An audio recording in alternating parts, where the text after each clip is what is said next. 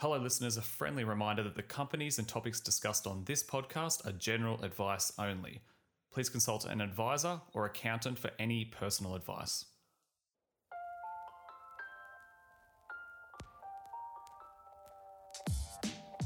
What is up? You are listening to the Market Pulse podcast. Thank you so much for tuning into this episode. You're listening to episode 61 of the podcast, and there's a fair bit to get through on this episode.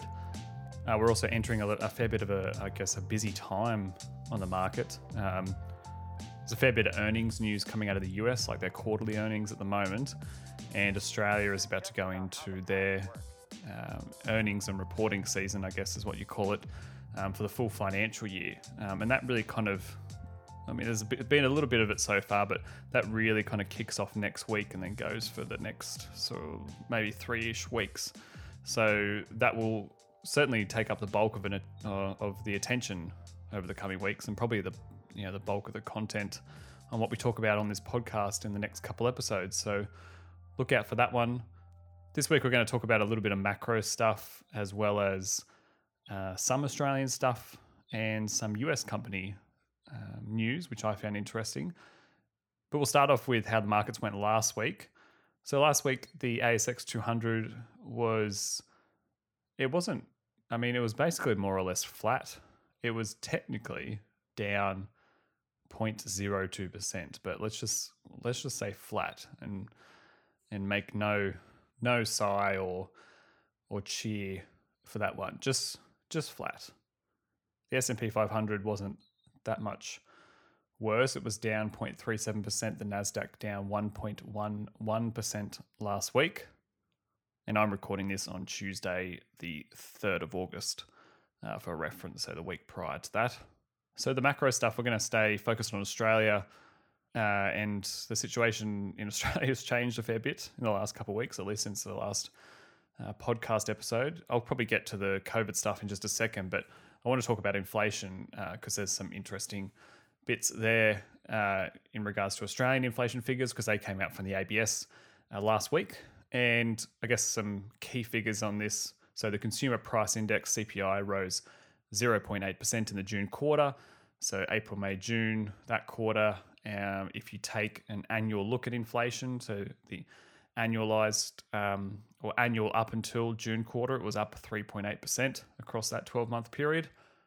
You might remember, I wouldn't expect you to remember, but you might remember that annual inflation to the end of the March quarter was 1.1%. So now it's jumped higher. It's now up to 3.8% across 12 months to the June quarter.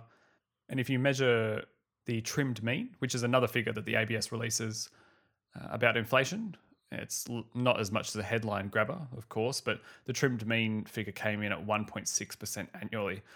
And that's the one that's worth paying attention to as well. And that's currently sitting below what the current, what's been quite for a long time now, the Reserve Bank's preference to have it sitting between 2 and 3%. But what does the trimmed mean mean? What does the mean mean? Effectively, so the trimmed mean is a measure that removes or trims rather particular items or basically particular subjects or items that might be volatile, especially for like a short period of time, or be seasonal in their timing, in that they've reduced or increased, or significantly reduced or increased in price, affecting inflation data. So a good example is fuel prices. Last year, as you recall, the oil price globally collapsed, effectively due to a complete stop of economic activity. Less vehicles going around, no planes flying, no travel, not as much. I was going to say not much freight, but it depends if you work for Amazon or not. We saw crazy drops in the prices of, just a barrel of oil. Now, if you're looking at one way to measure oil prices, like one that you'll commonly see referred to as WTI, which stands for West Texas Intermediate, which is, I guess, think of it like the primary benchmark for North American oil, so oil coming out of the US and Canada. This has now jumped up to be higher now in price per barrel of oil than before the pandemic just started. And that makes sense in this. We've talked about economies reopening, travel resuming, demand's increased, and that oil price also flows into the fuel prices that we pay at the pump. So if the ABS goes to look at inflation and notes that a specific measure has jumped, which may be a short-term shock, or maybe it's fallen, which also might be a short-term shock. So I say the oil price falling because of the slowdown in the economy last year, or maybe particular fruits jump up in price because, and this has happened in Australia, probably the most famous examples are the when ABS measures fruit and the impact that banana prices have if there's been like a cyclone in Australia that's smashed farms and just hit the amount of supply of bananas and their price jumps up. The ABS doesn't ignore that, but the trimmed mean would only look at the weighted average of the middle 70% of all the items in the consumer price index, and it trims off the volatile items that skew the results up or down a bit too dramatically, so on either end of that 70%. So if you go into the ABS data for the quarter that just ended, you can have a look at the breakdown of categories that make up CPI or the consumer price index, and just think of the consumer price index as a big basket that's full of things that are household expenditure related. A big jump was transport, and if you go into that specifically, they say that automotive fuel rose 6.5%. They state due to continued recovery in global oil prices following the lockdowns, and they say fuel prices have surpassed pre-pandemic March 2020 quarter price levels. In the same category, in transport, they also say motor vehicles are up 2.2%, continued strength in consumer demand, but that's coupled with supply constraints for vehicles, and one reason being the global semiconductor shortage, which we've spoken about on the podcast already. Another one they note is furniture due to demand for timber and supply constraints for timber itself, which is something we've also spoken about. And these ones are interesting. So vegetables up 5.5%, fruit up 4.7%. The ABS state here that both rose due to a shortage of pickers, extreme rainfall on the east coast of Australia, and cyclone Niran affecting banana crop yields. That's what we just spoke about. There you go. So that's kind of the impacts that a potential picker shortage is, likely not being helped by the fact that we're operating Fortress Australia, so our borders are completely closed to any migrant workers that might be coming or wanting to come into the country, and of course a storm can really impact the yields on crops and cause shortages in supply. So there's an idea of how that stuff can change in the actual CPI data. If you're ever interested, you go on the ABS, you can have a look at, and you can break it down into all the different categories and see what they're referring to. Another one they mentioned is how takeaway fast foods and restaurant meals had fallen, but they contribute this to the fact that both in New South Wales and Melbourne, they've had these, the state governments there have created these voucher schemes because they've wanted to, encourage people to get out and, buy from restaurants in their local area in Sydney or Melbourne or wherever it is. And given that, those vouchers kind of offset the out-of-pocket expenses for the consumer because they're using these government vouchers. So that's interesting. Now, the other thing that's worth touching on is just the changes that have occurred in Australia over the last couple of weeks in regards to the Delta variant and that's impact on economic outlook and the markets. Although, overall, not talking about specific stocks, but overall the market seems relatively unfazed. I'm pretty sure today the ASX hit a record high. So again, investors maybe not ignoring is not the best way to describe it, but looking past these current lockdowns. But it has had an impact on what economists and speakers think of the outlook, both in terms of interest rates and economic growth. And we talked about how some of the banks have set their estimates on what's going to happen to the unemployment rate, and that's changed quite significantly because New South Wales being, I'm guessing it's the biggest economy out of state by state in the country, very much locked down at the moment. Queensland more recently, at least most of southeast Queensland has gone into lockdown. Melbourne's had a bit of a lockdown recently as well. So, these are pretty big economies, and they're going to have an overall impact on GDP figures when they do eventually come out. So Commonwealth Bank, for example, they've changed their estimates. They're saying that the economy will shrink 2.7% this quarter. They've also changed their mind on when exactly they think interest rates are going to pick up. They were originally calling sort of late 2022. Now they're thinking it's mid 2023. Another quote here, this is from Bloomberg. Bloomberg Economics say, we remain of the view that the RBA is unlikely to lift rates until 2024. So they think even further out. And Westpac have changed theirs as well. So they forecast the economy would contract by 2.2%. So not as pessimistic as Commonwealth Bank, who think that this quarter will contract by 2.7%. Westpac saying 2.2%.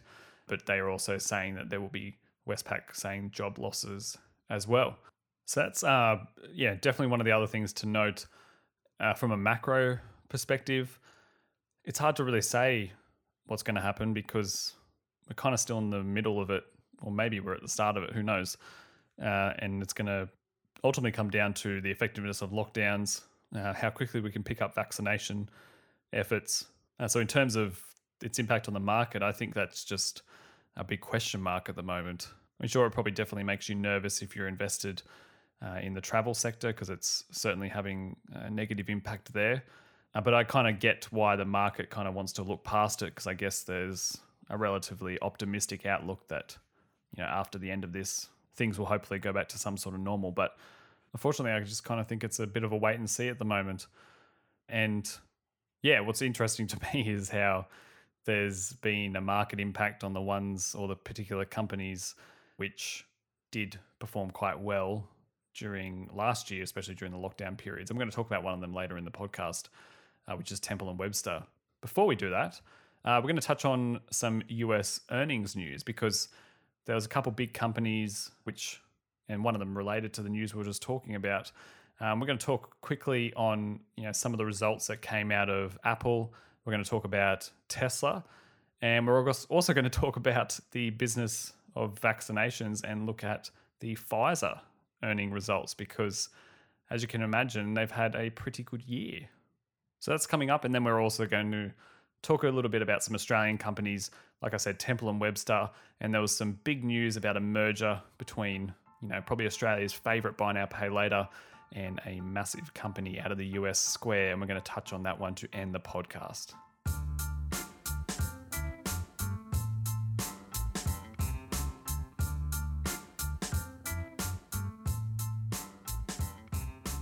Okay, so I'm going to touch on this one quickly, just because I'm not too familiar with this company from an investing point of view or markets point of view, but it's one of those companies that's become a household name, of course, over the last 12 months, and I'm talking about Pfizer, which they came to the market it was July 28th, so last week, and they posted their quarterly update for Q2 in the financial year, and interesting results. Like I said, it helps to be in the business of vaccinations at the moment.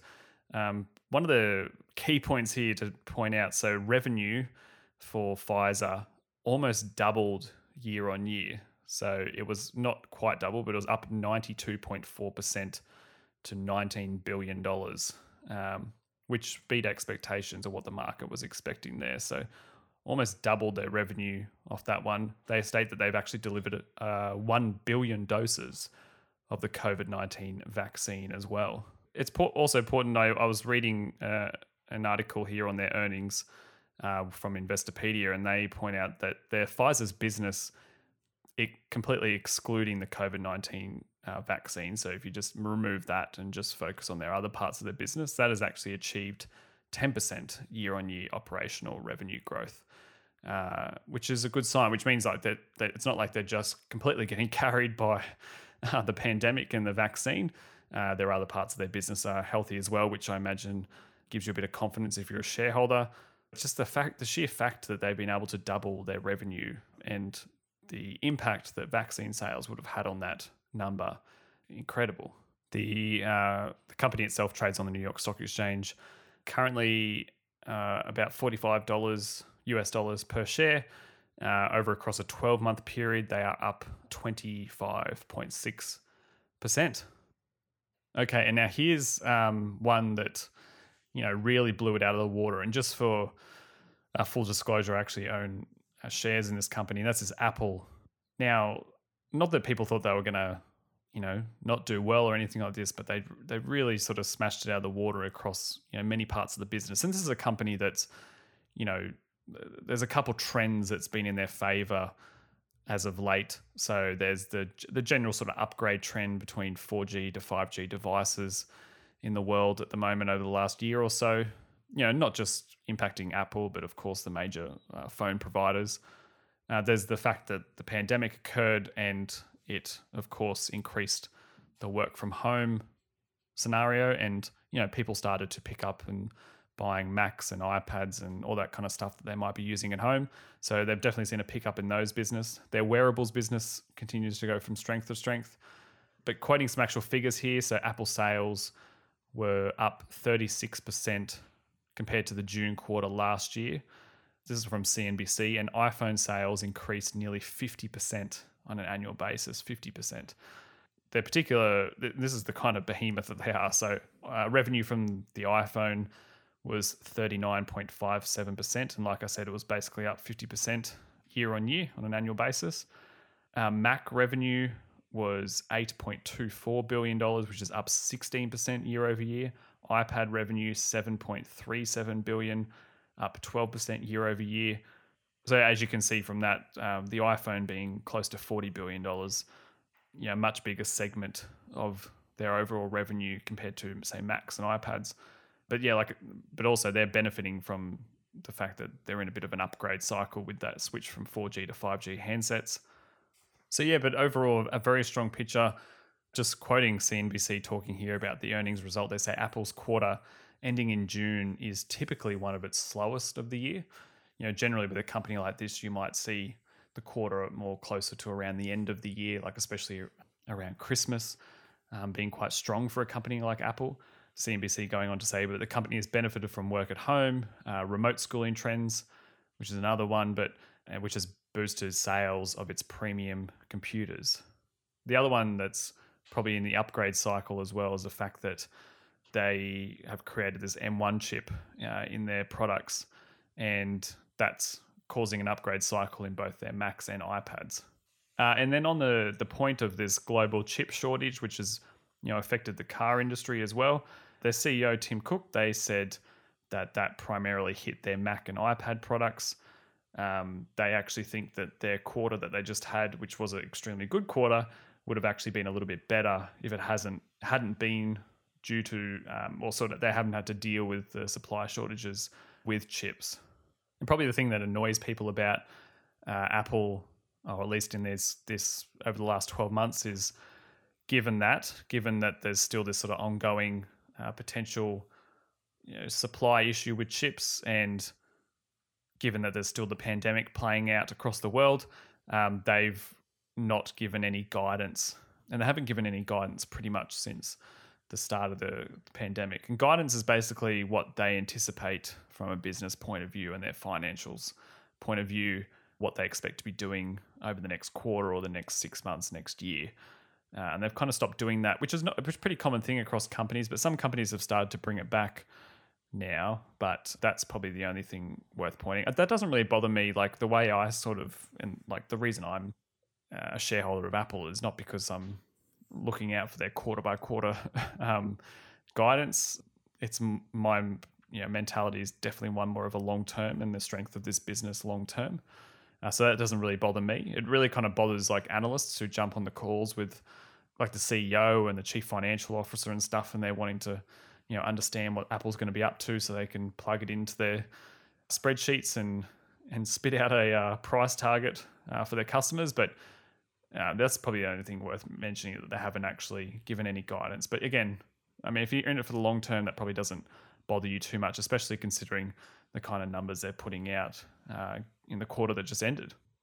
And the last one I'm going to just quickly mention out of the US was Tesla, because they actually had a pretty big bump in their share price when they actually brought out the news of their quarterly earnings.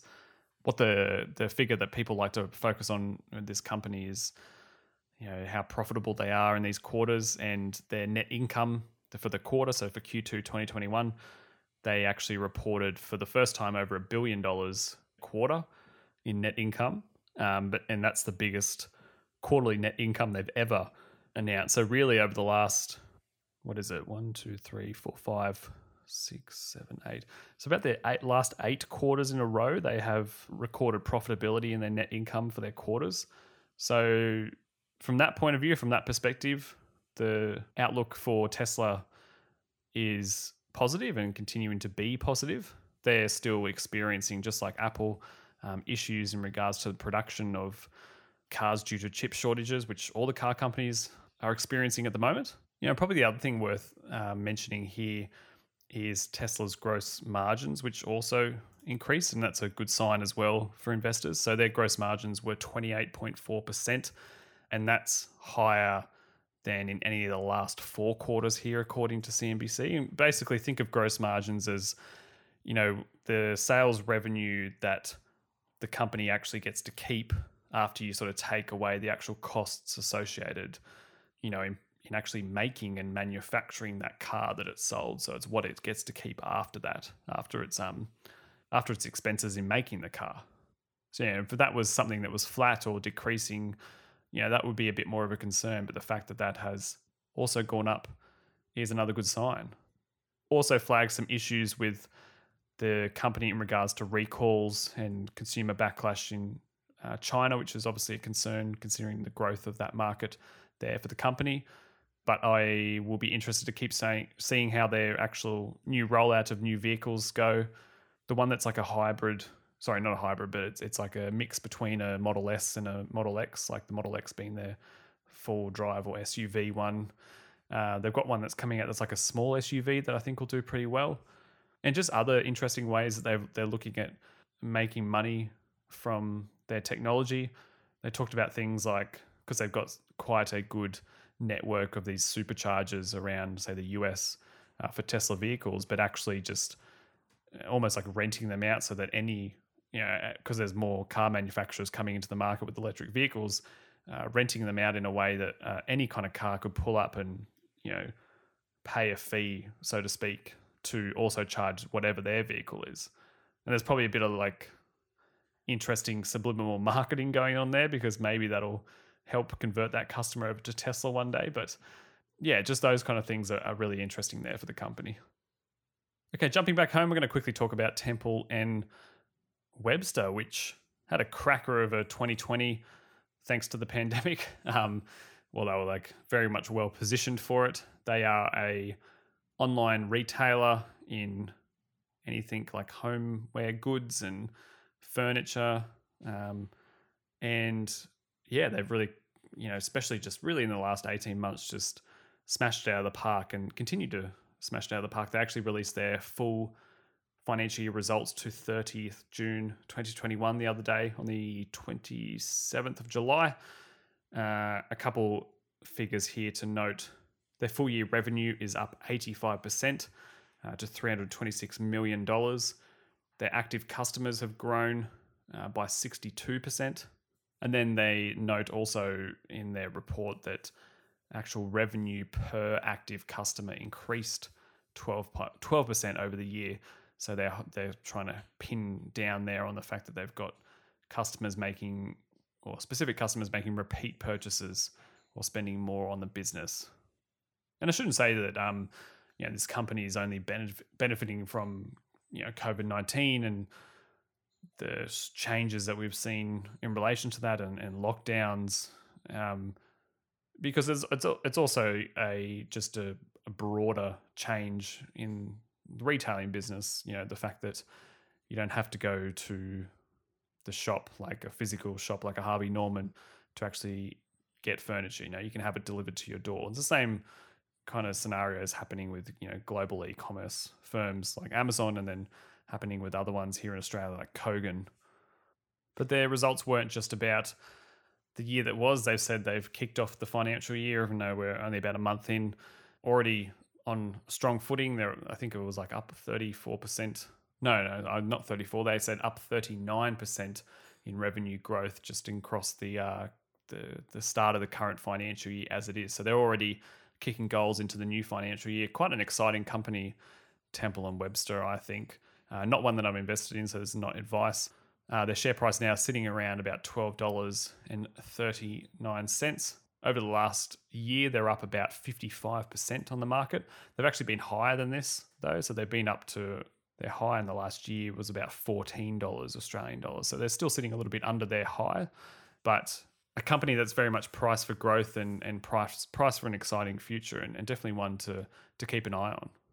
And finally, the last one we're going to talk about is our buy now, pay later sector. The darling of this sector, Afterpay. On Monday this week, actually, I was going to release this podcast earlier, but I had some technical issues, and thankfully I kind of did in that sense, because I wouldn't have actually been able to speak about this because I would have released it just before. But this is certainly dominating the headlines this week from a markets point of view. And that is the fact that Square, out of the US, Square Inc., they are acquiring, and they've gone into talks to acquire Afterpay. And they're going to acquire all the shares in Afterpay. And the valuation that they're paying for is an implied value of $39 Australian billion. And based on that valuation, from a per share point of view, that values Afterpay at about $126 per share, which it immediately jumped to when the news came out. It was trading around the $100 mark when this news announced, and then now it's jumped up to $126.67. That's as of today. There's a couple of interesting things that are a bit different to, we've talked about moments of takeover offers and things, and how that impacts the share price straight away of the company. This one's a little bit different in that they're not actually paying for cash, paying with cash rather. For Afterpay, Square is going to issue new Square shares to pay Afterpay shareholders. So if you're an Afterpay shareholder and you're holding through this acquisition, you're going to receive shares in Square. I was reading here in a different article on The Conversation about the acquisition, and it's actually the biggest ever in Australian corporate history acquisition. The last really big one to note was when European firm Unibail Rodamco actually paid the equivalent of Australian $32 billion for Westfield back in 2017. But if you're wondering a little bit about what or who Square is, probably the first thing to note is it's a company actually created by Jack Dorsey. And if that name potentially rings a bell, that's because Jack Dorsey, so whilst being the CEO of Square, he's actually the founder and head of Twitter as well. So he's an entrepreneur who created Twitter. Square is a very different company to Twitter. It's a payments and digital payments and credit card payments firm. You're probably most familiar, I would say, with them just in your day-to-day experience in the shops, because as the name kind of suggests, they have for merchant terminals these little white squares that say like your local coffee shop, or if you go to the markets, those, they have bigger ones than this too, but if you ever notice those little white squares that you go to pay for something on, like you pay for your morning coffee, or you go to the markets and buy some vegetables, they'll often be using Square product, mainly because from a merchant point of view, Square has a very competitive price offering compared to the big banks here in Australia. Now, both these companies basically kind of see this as a way to further strengthen and continue the growth in both their respective brands, Square and Afterpay, and actually merge their technologies and offerings together, especially from, we talk about Square being aligned to merchants as well. So, you can imagine a scenario where the merchant that's using the Square terminal can easily offer the payment style of what Afterpay offers to customers that rock up to buy something from that merchant.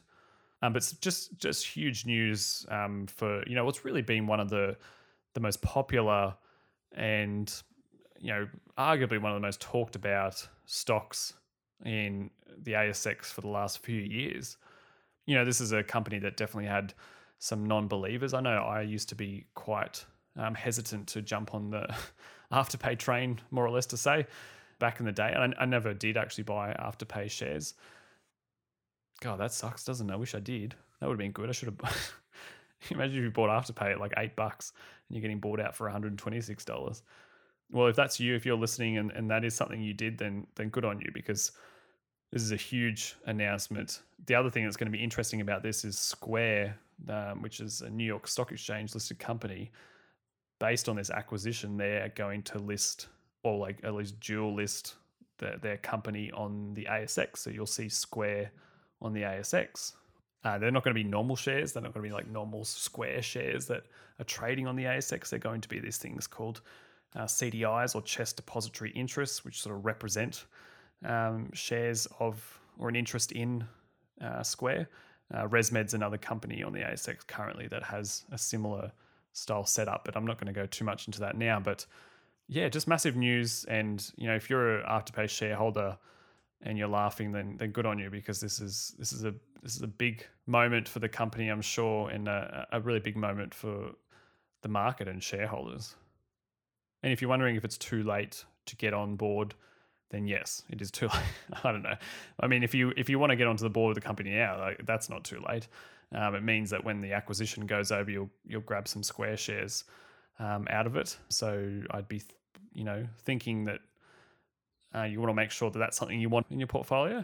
But yeah, pretty excited to see the future of this company and the future of, buy now, pay later, because it definitely, a company like this acquiring Afterpay at a decent premium too, certainly continues to lend a lot of credibility to this industry and this corner of the market. What it's really done since the news came out over the last few days is bumped the share price up of all the other buy now, pay laters in Australia, because as you can imagine, perhaps there's some interest in those companies now that Afterpay has been acquired already or are going to be acquired. Maybe people expecting that others are going to get snapped up by some big firms like a Square, some big payment companies or banks. And so that'll be something to worth looking at as well. But that is it for the podcast this week. Thank you so much for tuning in. It was a bit of a long one. Thanks for sticking along. As always, if you have questions, you can shoot them through to marketpulsepodcast@gmail.com. If you have any comments or feedback, you can shoot it through to there. Like I said, it's going to be a pretty busy week or weeks on the market with earnings season here in Australia. So we'll continue to check in on some of the more interesting things out of that. And I'll also probably pull some US earnings news that tickles my fancy, so to speak, as well. But I hope you're having a good week. If you're in lockdown, stay safe, stay sane, as we always say. And thank you so much for listening to the podcast. And I'll see you in episode 62. Cheers.